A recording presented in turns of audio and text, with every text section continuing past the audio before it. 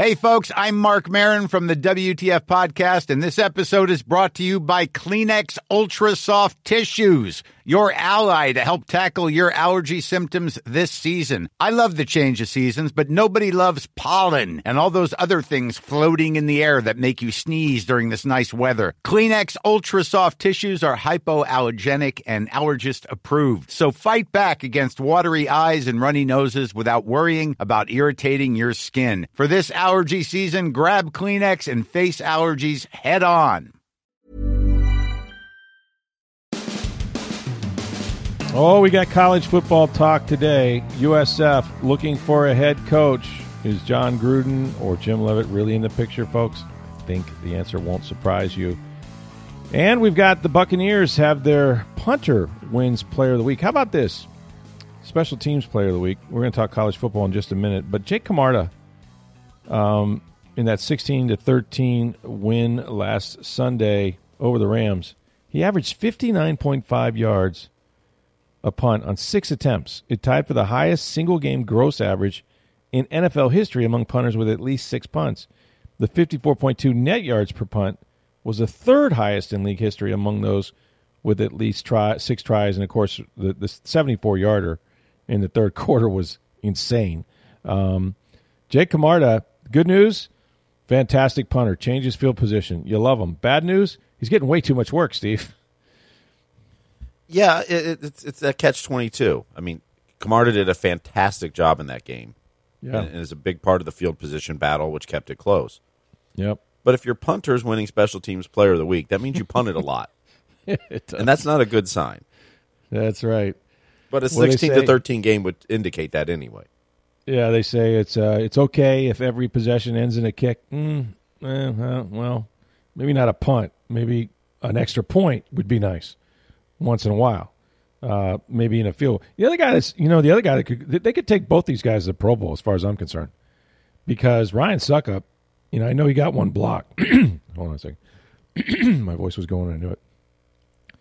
I know Ryan Suckup got one block, but man, that guy has been nails.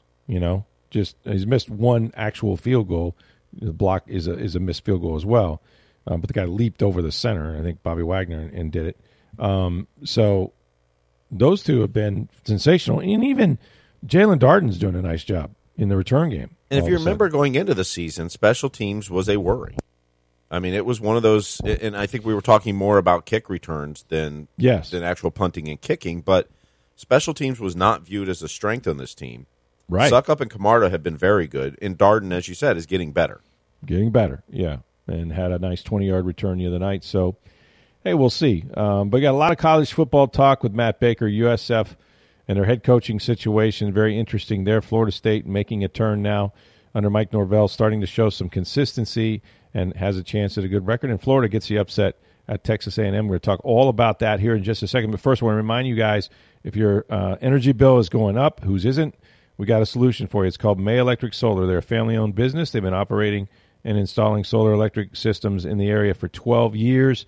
A lot of these companies out there, but May Electric Solar is committed to you for the long term. Get this. They guarantee their workmanship with a 30-year labor and services warranty. Something goes wrong, 30 years. They're going to go out there and fix it for you. Plus, with every installation, you get $750 worth of surge protection for all your appliances. You won't get that. That is the May difference. If you visit their Hudson showroom, May Electric displays all their products. They conduct on-site testing. You can see what they're going to install. Plus, they don't use subcontractors. The guys up on the roof, those are Billy Mays guys. They know, exactly who's doing the job. Start saving today. Call the solar energy experts, May Electric Solar, at 727-819-2862. You can schedule a free estimate. Lower your electric bill all year long. Preserve the quality of your life and that of your appliances. May Electric Solar, 727-819-2862. All right, best time of the week, get to talk a little college football with Matt Baker of the Tampa Bay Times. Matt, it's been an eventful week or so, to say the very least, in college football, particularly here in the state of Florida. You were at Miami, Florida State. Big win for the Seminoles. That program seems to be back on track. Florida upset Texas A&M and Jimbo Fisher. So we've got lots to discuss, but let's start with USF, who gave Coach Jeff Scott a copy of the home game. He is no longer their head coach after a devastating loss, I think you would say, to Temple. Did not go well up there, and they fired him a day later. So, look, there's a lot of names. We all know the names, right? Right away, you start hearing John Gruden. You start hearing Jimmy Leavitt. What about the old guys?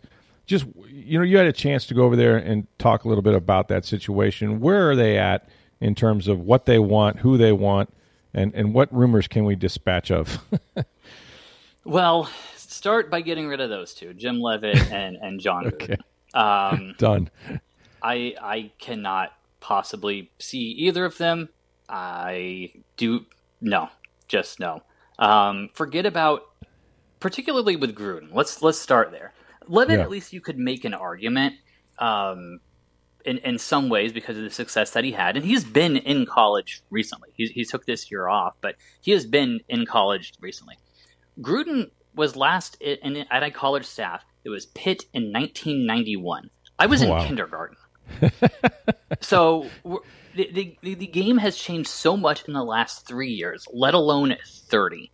And listening to what Michael Kelly, the USF AD, was talking about in his press conference on Tuesday, he said things like someone who's been doing this in recent years and the modern day landscape, and someone who can, with a proven ability to recruit and retain talent in the transfer portal era and all that stuff. And John Gruden does not check any of those boxes. He doesn't. Yeah.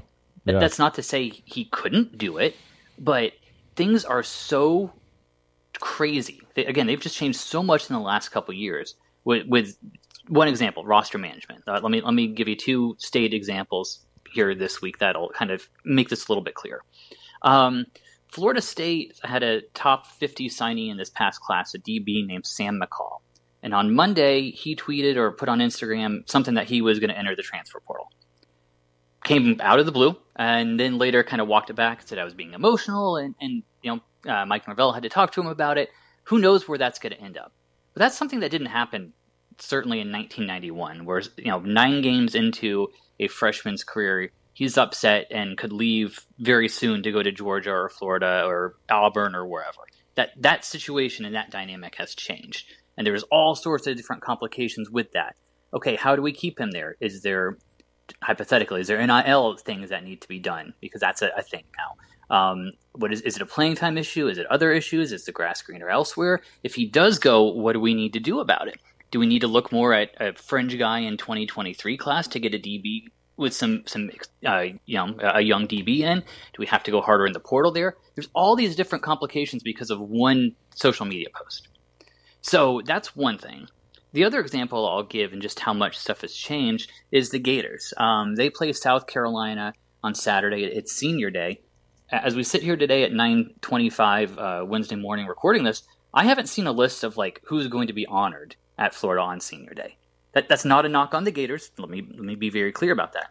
But these things are so fluid because everybody got that extra year of eligibility because of COVID. So who knows who really could leave, who wants to leave.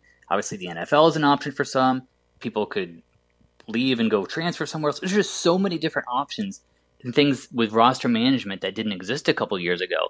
But whoever USF hires is going to have to figure that out because that's arguably the biggest part of the job. So that's why Michael Kelly was kind of saying what he did. And that allows us to, just based on pure logic, eliminate John Gruden.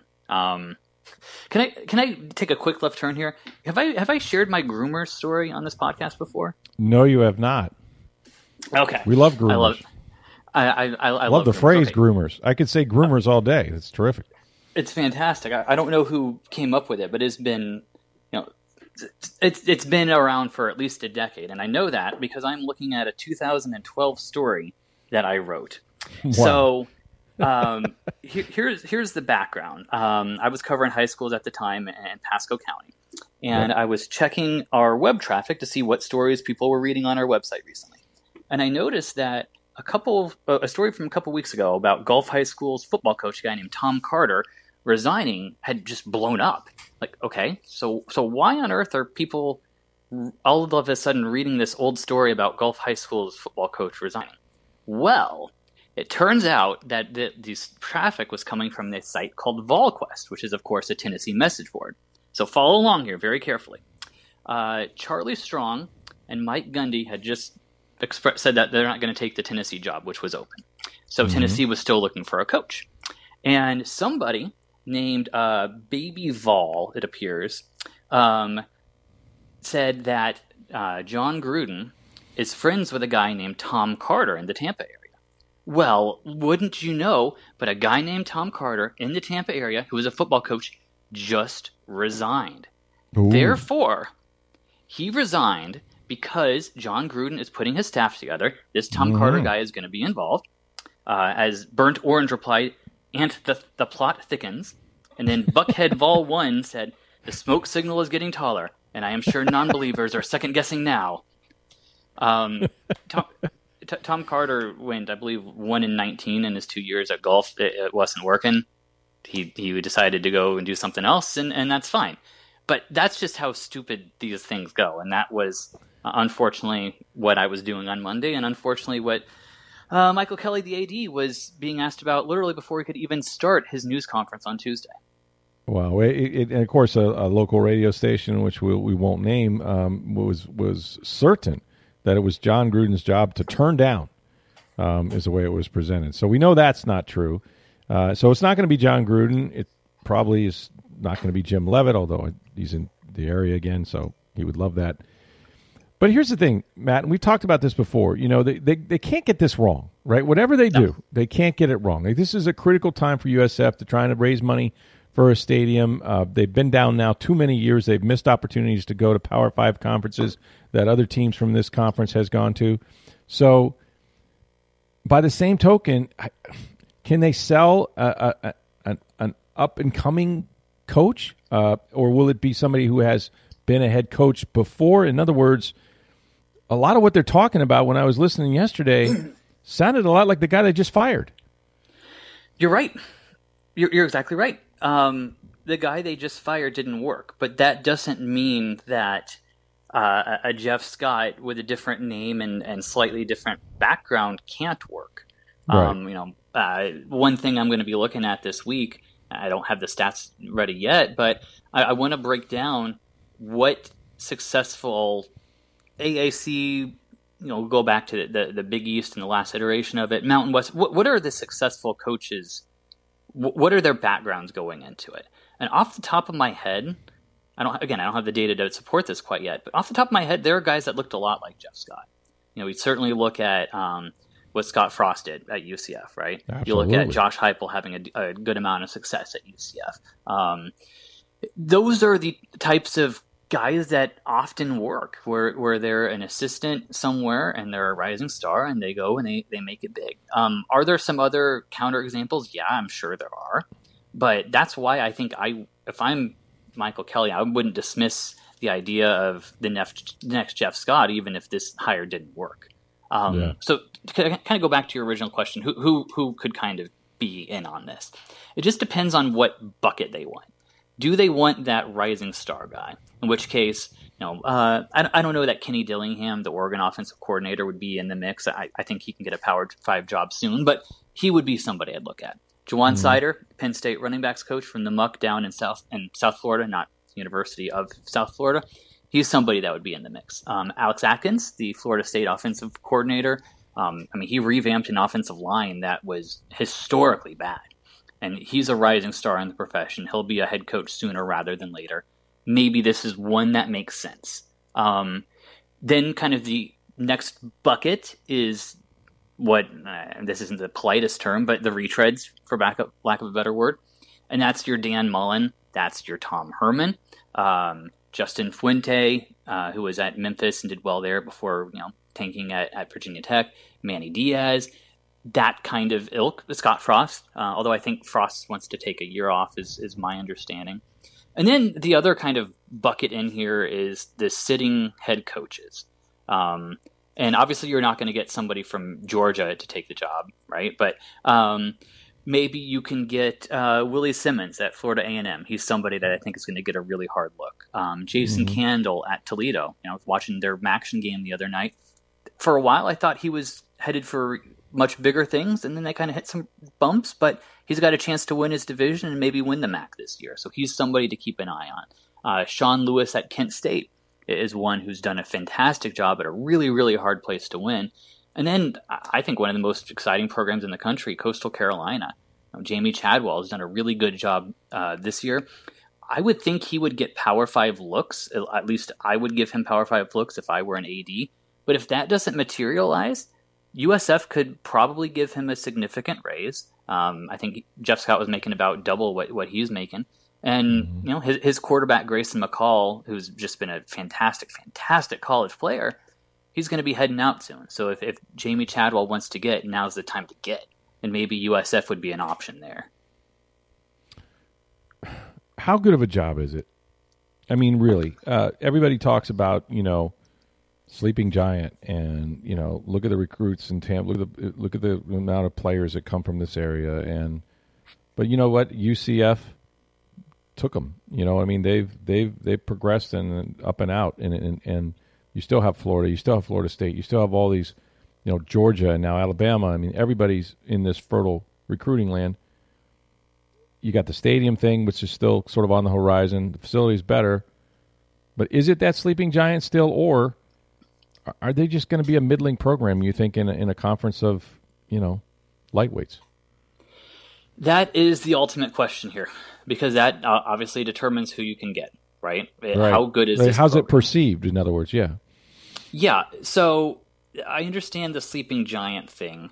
The word that I would use is potential. But potential is just a nice way of saying you haven't done it yet, right?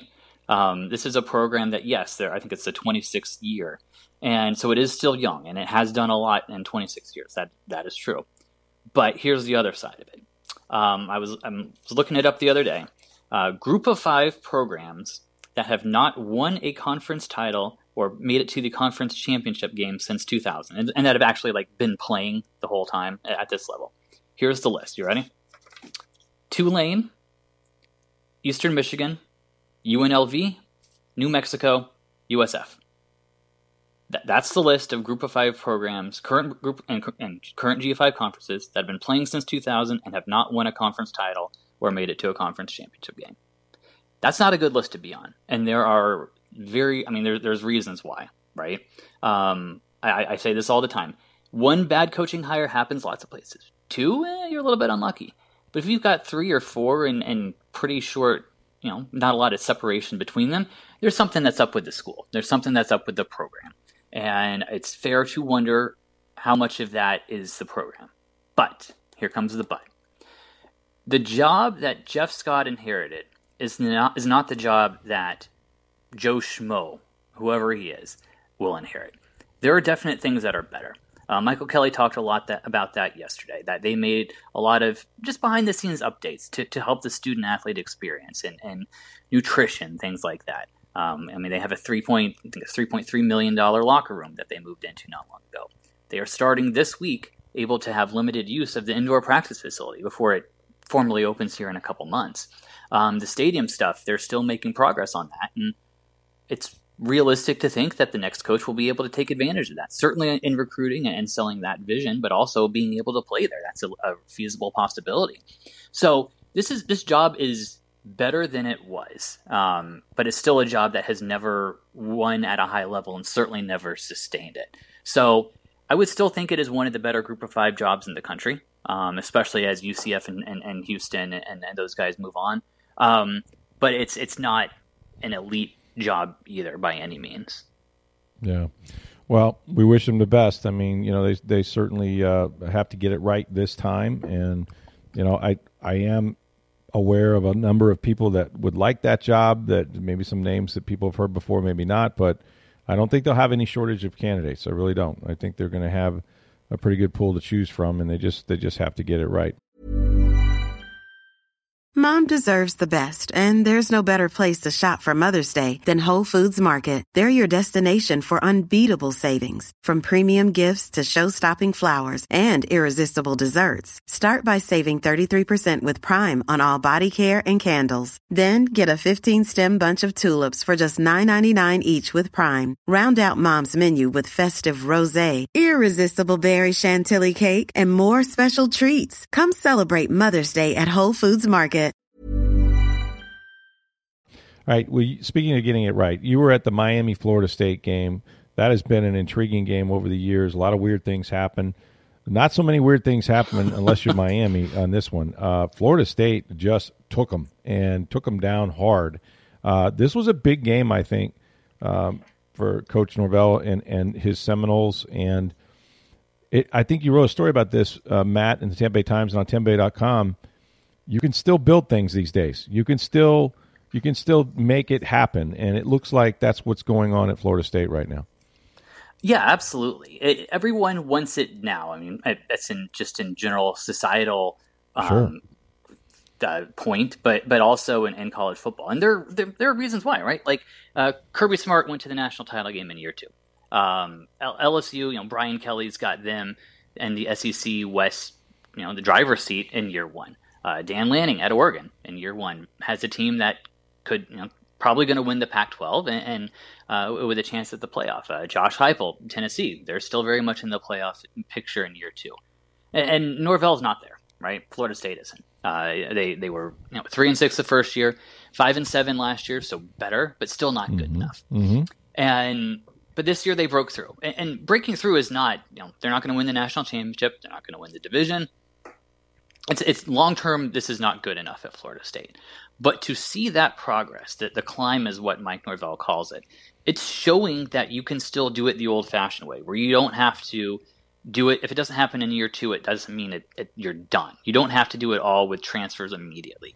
You can take a little bit of time, get the right guys that fit what you're doing, develop them, coach them right, learn what makes them tick.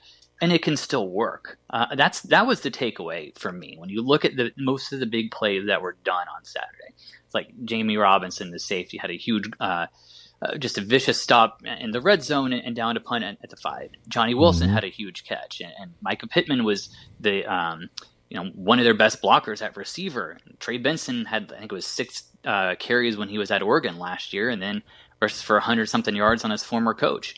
All those guys are people that Norvell brought in. And they fit exactly what he wanted, both on the field and then just the character person. And I think some of that stuff is a little bit overblown. But when you see it work the way it clearly worked Saturday, that's a sign that he knows what he's doing, and it's working there. I don't know that he's going to win in the national championship. I don't.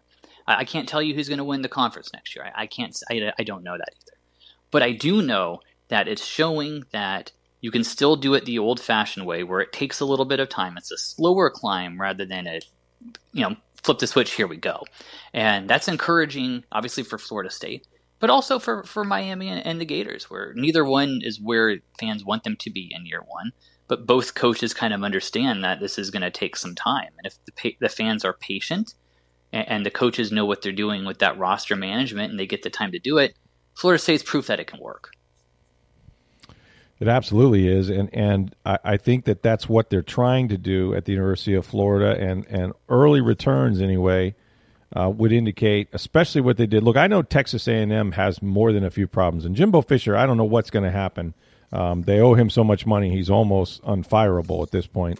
But I still think that's a big win when you can go into College Station and do what the Gators did. I think their quarterback took a big step. What did you see when you looked at the results of that game? Yeah, look, winning in the SEC is tough. Yeah. Texas A&M, they had a bunch of players out with the flu. That's legit. But those guys are on scholarship too. They still have a lot of talent. They're still coached by a guy who won a national championship. That's the thing. I was there. I saw it. Yeah. So beating them, period, is an accomplishment. Doing it on the road is even better. It had been, I think, a couple years since Florida had won a road SEC game. So that's an accomplishment too that needs to be acknowledged. I saw progress with Florida. I really did. I think we've talked about it before, but Anthony Richardson is kind of leveling out a little bit. He's smoothing out some of the rough edges and some of the disastrous plays that he'd made early in his career. He's gotten rid of those a little bit. You see a run game that's working, and you saw a defense that made a lot of progress this past week. And I don't know how much of that is Texas A&M's offense is garbage, which it is, and all the injuries and illnesses. There's definitely some of that too. But Billy Napier said this week that he kind of saw that the team understood a little bit more the whys, right? They were kind of starting to get it. and to figure out what parts of the execution they were missing. And so maybe they did kind of turn a corner there at Texas A&M. And, I don't know what sort of a test South Carolina will be this week, just because Florida's got more talent, although South Carolina plays pretty hard. So I don't know what sort of a test that will be, but the last couple games of the season will definitely give us a little bit of an indication on whether they are rounding that corner, particularly on defense. Yeah, Billy Napier, you could get some momentum going here, and then, of course, they have Florida State in a couple of weeks. That'll be a big test. Florida State trying to continue their success. They go to Syracuse. I thought Syracuse, they were ranked. They were one of the top teams in the country, and then I think they've been exposed. Matt, how good are the Orangemen? Fraud is a little bit harsh, but they were kind of fraud. It was a fool's gold. There we go. That's a nice There way you go. to say Fool's it. gold. Yeah. Fool's gold, where they had to win early in the year against Purdue, where Purdue, I think they committed like 8 penalties in the final minute and a half or something just disastrous. And they had a close win over Virginia, who stinks. I was not high on Syracuse, and I'm an AP Top 25 voter. We've talked about that before. Every couple weeks, I tick off a different fan base. Just not trying to, just you've got this team way lower. Why do you hate my team?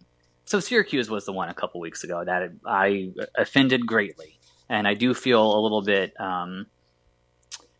vindicated is not the right word because that's just too strong. But I was right, and it's always nice to see that maybe I kind of know what I'm doing, at least to some degree, and I wasn't overly harsh. No, I saw some flaws, and they were proven to be correct. And I think Florida State shouldn't have a problem at Syracuse. And said it a couple weeks ago, I think Florida State wins the last 5. And after seeing them truck Miami, I feel better about that prediction, which is why I'm sure it will be wrong. Well, that's college football, right? I mean, that's just the way it kind of goes. We've talked about USF. They're going to host SMU. This is a tough game. You fire a coach. You have an interim coach. I couldn't even tell you who he is. Special teams guy, maybe. Yep. So, what do we think? Is this doable for them against the Mustangs? Well, the Mustangs, who only put up 77 points against Houston the other day, in the highest regulation scoring game in the history of major college football. Against a defense that can't stop anybody, yeah. Yeah, I think that's a pretty tough sell. Although, if you're a USF fan looking for optimism, here's what I'd say. There have been plenty of schools this year that have gotten kind of the dead cat bounce, right? Mm-hmm. Where Auburn hung with Mississippi State the other day after firing Brian Harsin and Cadillac Williams' first game. Nebraska played a lot harder after getting rid of Scott Frost. Georgia Tech won a game or two after getting rid of Jeff Collins. So you can see it work. There's a different voice there. You know what? Let's go out and have some fun. Forget about the pressure. Forget about the expectations. Yeah. I just think SMU's significantly better.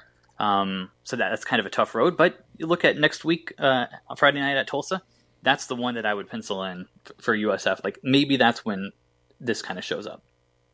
We've got UCF is playing Tulane. Those are two pretty good teams in that conference. I would watch that game. Yeah, that's an interesting one. Where UCF and Tulane are both kind of top 25 teams. Winner of that's got a legit chance at kind of becoming the front runner in the AAC, and at that point, you've got a chance to represent the Group of 5 at I think it's the Cotton Bowl this year.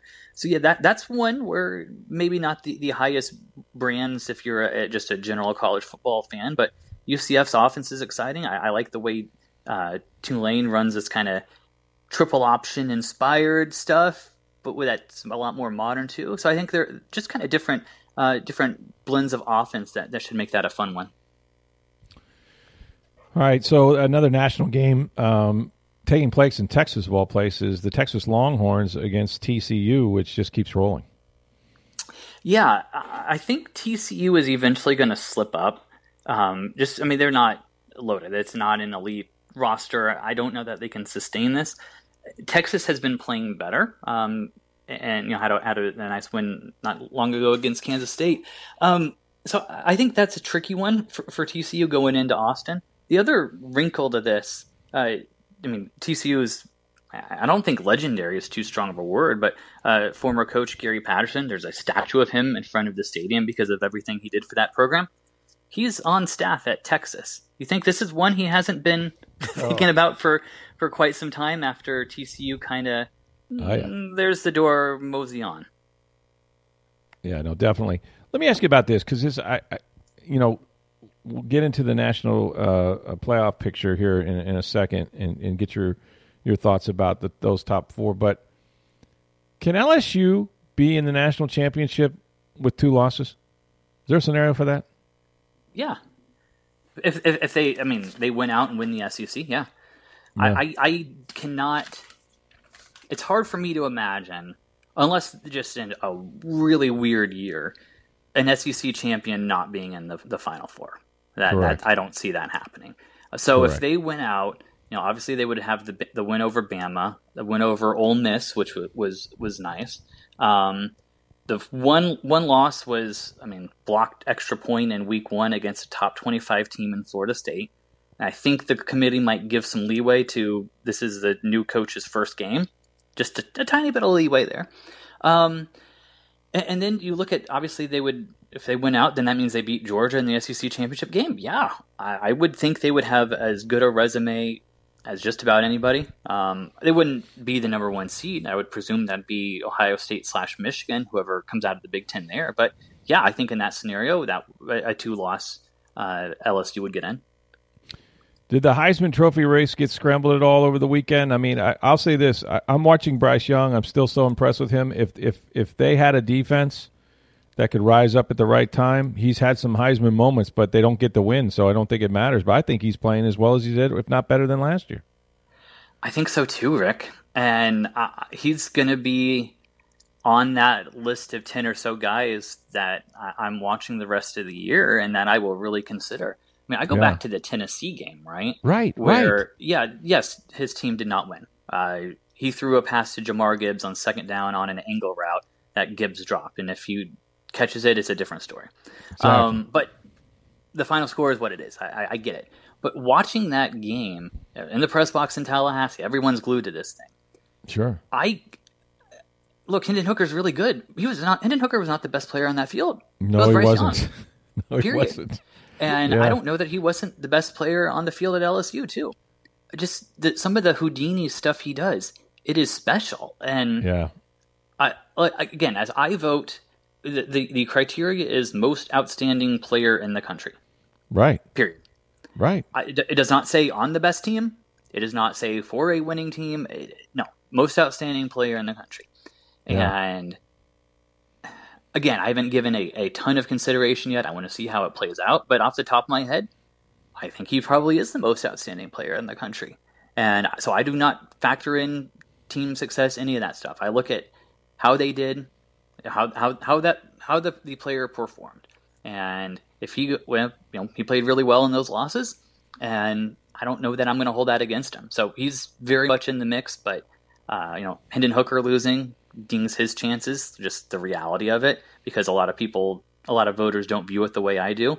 So maybe CJ Stroud's a front runner, although Max Duggan at TCU is pretty darn good too. It's going to be interesting. And I, like I said, I don't think I've seen a better player than Bryce Young in some of the big moments that he's had. He just haven't won the games. So who do you have in your top 4 in the playoff race right now? Yeah, Georgia, Ohio State, Michigan, TCU. That's the 1 through 4 I did at the Holiday Inn Express in Davie, Florida on Sunday. Yeah, you did. On no sleep. No help from the 5-year-old this time, or no, just because I was on the road. Although my wife texted me as I was doing that. He went into my office and got a piece of paper and pencil. So he was doing it on the coffee table. Watching college football final with the dog next to him. So, my man, he couldn't help me this time, but that's what I came up with. The playoff picture is still interesting to me. Georgia, barring something crazy, they're in. Ohio State, Michigan, whoever wins that, they're in. If TCU wins out, they're in. But the final spot is going to be interesting. Michigan's non-con schedule is garbage. And at a certain point, that will hurt them unless they win out, which is possible here. They're going to have the debate between Tennessee and Oregon, who both had one loss, which was a blowout to Oregon, or excuse me, to Georgia.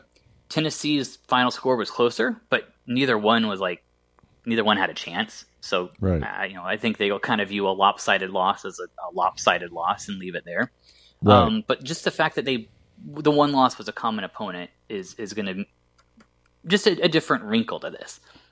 And then the ACC, I don't think is going to get in, but we can't discount them at this point. Right. If Clemson and North Carolina both have one loss, both to Notre Dame, curiously enough. So if enough weirdness happens around where maybe Michigan drops one or Ohio State drops one, it shouldn't. TCU, who knows? Maybe the ACC can still get back in this, although I tend to doubt it. But the good thing about the playoff is there's more teams alive now than there were in the BCS era. But I also look at this thinking, man, if we had a 12-team playoff, there'd be a lot of really exciting stuff going on. So much fun, Matt. We got to do that. They got to do that soon. And I'll tell you what, Notre Dame has beaten 4 ranked opponents in a row. So yeah. I don't know that I'd want to run into them in the first round of some playoff. You know what I mean? They might be deserving in that scenario. Right. I mean, obviously they played Ohio State decently in week 1. So, okay, yeah. That's fine. And then they had just disastrous losses to Marshall, who's not that good, Horrible. And Stanford, who's terrible. Yeah. But they've turned the corner. And the interesting thing about how an expanded 12-team playoff will work, Utah's the example last year, where right. Utah stumbled early. They figured out, we were playing the wrong quarterback, and they put in Cam Rising, and then they become one of the hottest teams in the country. And they just start dominating everybody. Took Ohio State down to the very end in the Rose Bowl in one of the best games of the season. In that scenario, they're the number 6 team in the playoff or whatever, putting them up against Georgia. I don't know, whoever it is. Nobody wanted to play them. I'm not saying they would have won the thing, but they would have been a very tough out and a very competitive, fun game for whoever they had. So that's one of the things that will make this exciting once it happens, is there'd be so many more teams right now that would be in the discussion with serious chances, and then just can somebody get hot and have a chance to kind of spoil some seasons. It's going to be fascinating. You, of course, will be at Florida hosting South Carolina. Shout out to my friend Hunter, who's a big Gamecocks fan, graduated from there. Good luck with that trip up to Gainesville, buddy. You may need it. But it's you never know in the SEC. That's the great thing. That's why they play the games. And Matt Baker will give it to you in the Tampa Bay Times and on TampaBay.com. Matt, safe travels, buddy. Thanks so much. You got it. Thanks, Rick. All right, hopefully by the time you hear this podcast, I will have landed in Munich, Germany, where I will be with the Buccaneers. They arrive on Friday morning, United States time, and they'll be flying all night after practice Thursday, weather permitting. And so we'll get you ready for the Bucs and the Seahawks. A very important game. 2 division leaders, not necessarily the way you thought they'd get there. Bucs 4-5, of course. Tom Brady going to be huge, and now has a chance to win in 4 continents. So it's going to be an exciting game. Looking forward to getting to visit Munich. The pictures are great. The people I know that are over there having a ball. So we'll bring you all that color on Sunday in the Tampa Bay Times and on TampaBay.com. Look for that. So for Steve Versnick, I'm Rick Stroud of the Tampa Bay Times. Have a great day, everybody.